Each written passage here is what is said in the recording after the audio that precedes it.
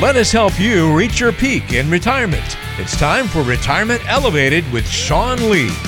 Welcome into another edition of the podcast, Retirement Elevated with Sean Lee and myself here to talk some financial fables. Sean, I'm going to put you on the spot a little bit here. I'm going to give you a fable, a classic fable we all know, and then let you turn it into a financial lesson or strategy or something like that. What's going on, my friend? How you doing? I'm doing well. Doing well. We're busy. Kids are back at school. That time of the year. We're doing fall baseball as the Bananas. That's right. I like that. I love the Bananas. Just having some fun. And Yeah. my daughter's cheering. So that's all I got going on. All kids Is stuff, that all? family stuff, all the time. It's just it's not a lot, just a little bit, right? So, yeah, just a little bit. just a few things here, but that's how it goes, right? When we got the little ones in our lives, so Oh, yeah. enjoy it while it's there, because eventually they're 25 like mine, and you hear from them once in a while. she called the other day and talked to us for an hour. We were like, "Who are you?" What do you want? Right now, well, she's in the Navy. She's doing great. That's She awesome. makes a great living, but it was just like, okay, at that point it's kind of cool, right? Because then they call and just want to talk to you for an hour, and you're like, wow, this is genuinely just to talk to us. This is fantastic. The college years they're calling that you're like, yeah, what do you want? Yeah. What do you need? Yeah, What'd you do? Yeah, pretty much. Kind of like fables, right? So we kind of learn morals and things from life. So again, I'm going to do some of these classic fables. Aesop's fables can teach us lessons about life and money. So again, I'll read you the short fable. Hit you with the moral, and then, or you can even give me the moral as you take it, but then give us a financial equivalent. Okay.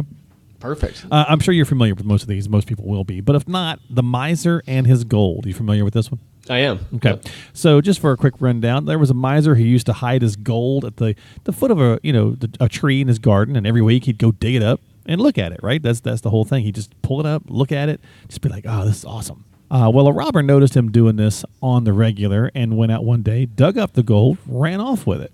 So the miser comes out to gloat over his treasures, as he usually does, and found nothing but the empty hole. And he raised up such a ruckus about it that the neighbors came to see what was going on.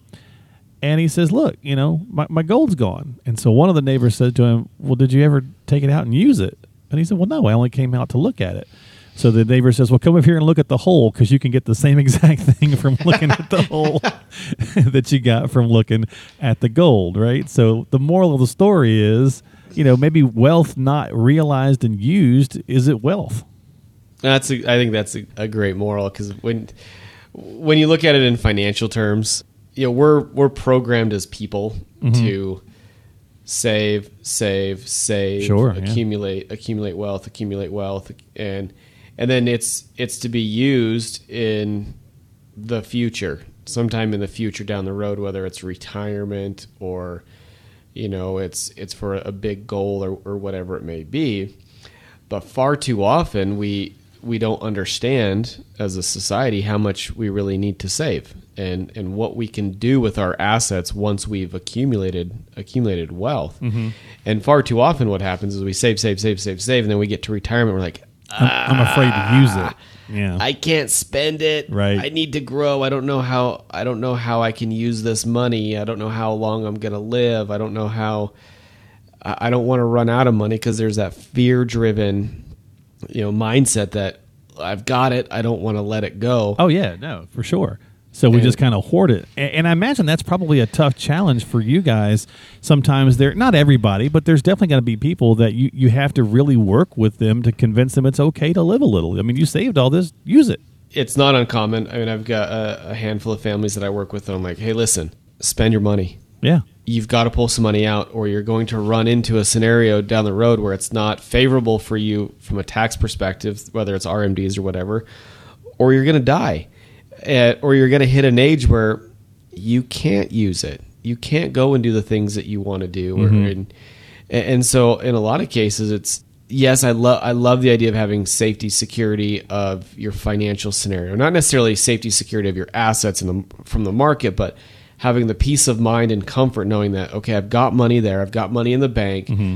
Now take that next step and learn how you can use it to your advantage while you're alive, and whatever's left, great, pass that on, but don't disrupt or go without in your years, because you just like to look at the bank statement, or you like to look at the Right, yeah. Fidelity statement, and it's, you know, you like that big number. Yeah, I heard an advisor. I can't remember who said this years ago, but it said you're trying to get convinced clients that it's okay to enjoy their retirement savings, and it said if you don't fly first class, your kids will, right?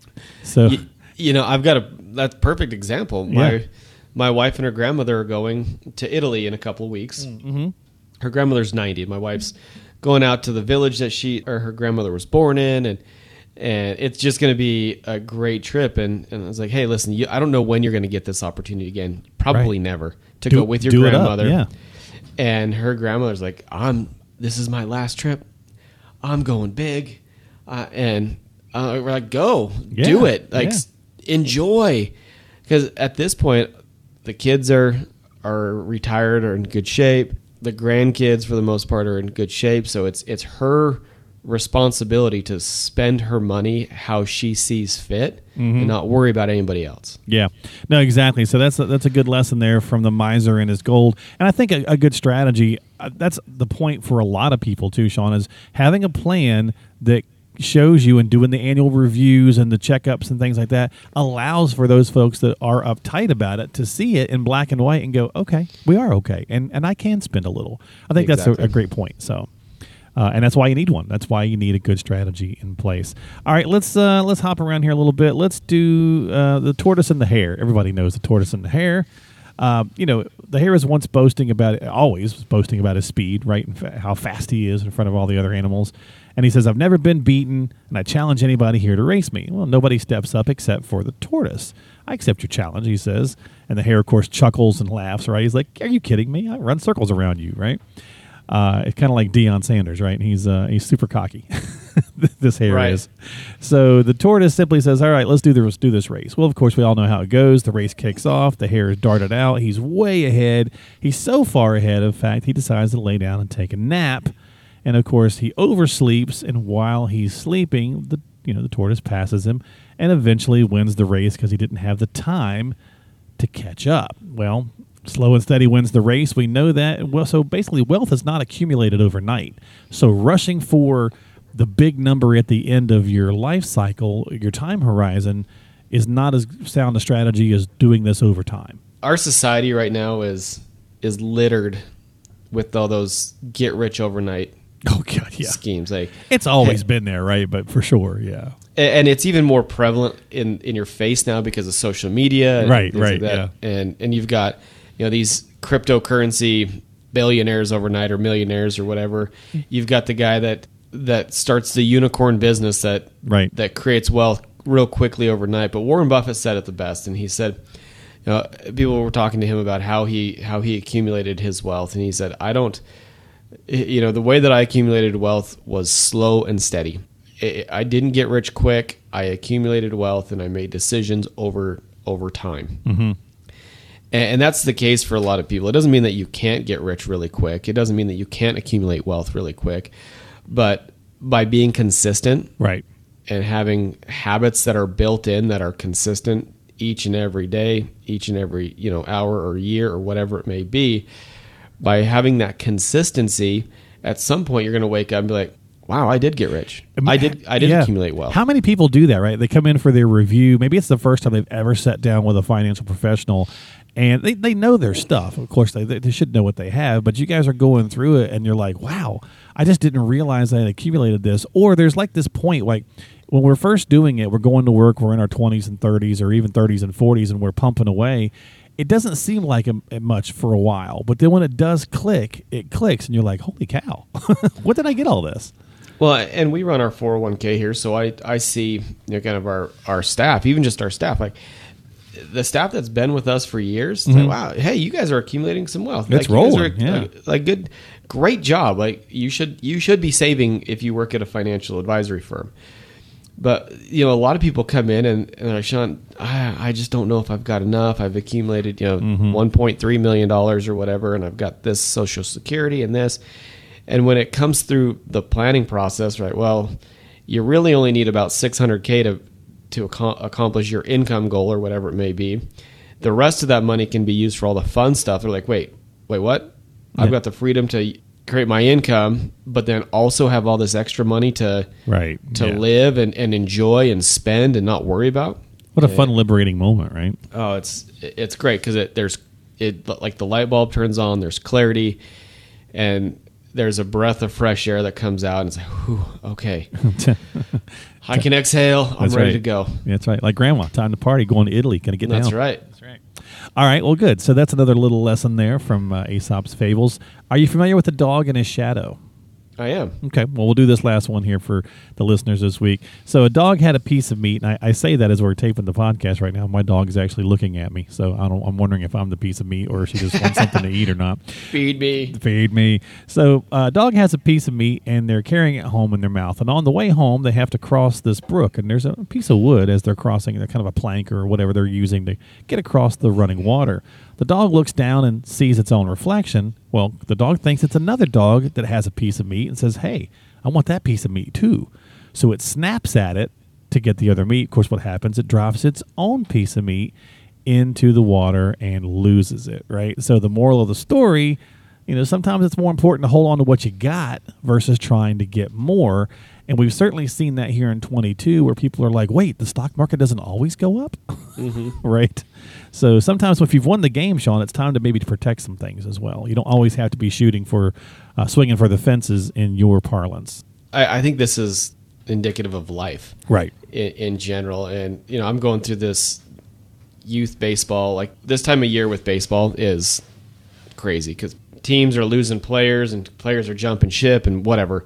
And in a lot of cases, it's like, well, ooh, that team's got a shiny facility, or that team has this, and so people jump teams or whatever, and then they realize, oh crap, I had it pretty good. Your grass isn't greener. Yeah. That team's pretty good. That team, their coaching was great. Their parents were awesome, and chemistry, whatever. Yeah. Now I'm on the outside looking in, and it's the same way with the financial planning world, but far too often, why do people jump ship in the financial planning world?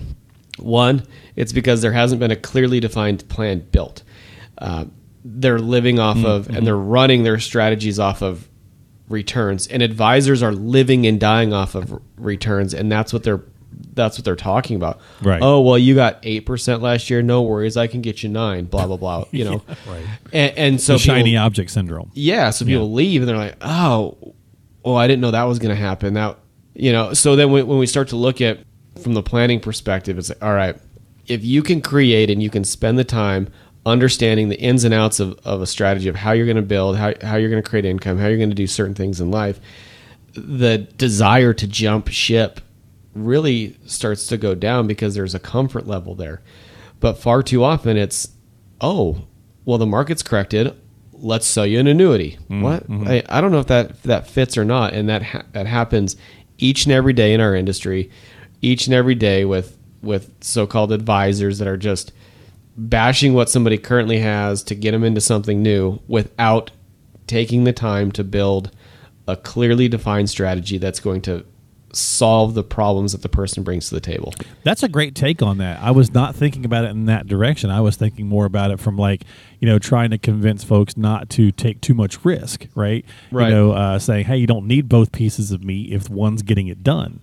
Right. But I like that. I like that approach you just took with that as well. So it's not always the shiny object or the grass is greener kind of thing. So very cool. I like that take on the dog and its shadow when you're thinking about that financial lesson. So either way, at the end of the day, we're most of us familiar with these fables, and it's you could take them in multiple angles, but at the end of it, it's what are you doing for yourself to ensure that you are utilizing and enjoying, I think that's a big takeaway from some of this stuff, too, all the things that you've worked so hard for over however many years to get to that point that we call retirement. So if you're not already working with Sean and the team, reach out to him, have a conversation. It's always complimentary to chat about things and get started. So get started today by reaching out to him. You can stop by the website, elevatemyretirement.com.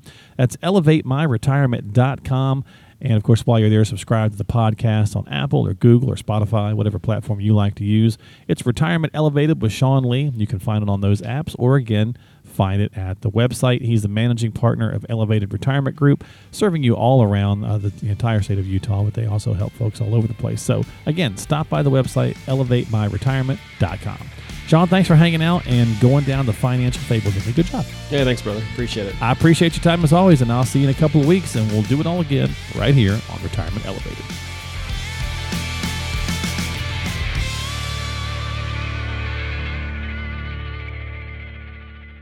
Investment advisory services offered through Elevated Capital Advisors, LLC, and SEC Registered Investment Advisor.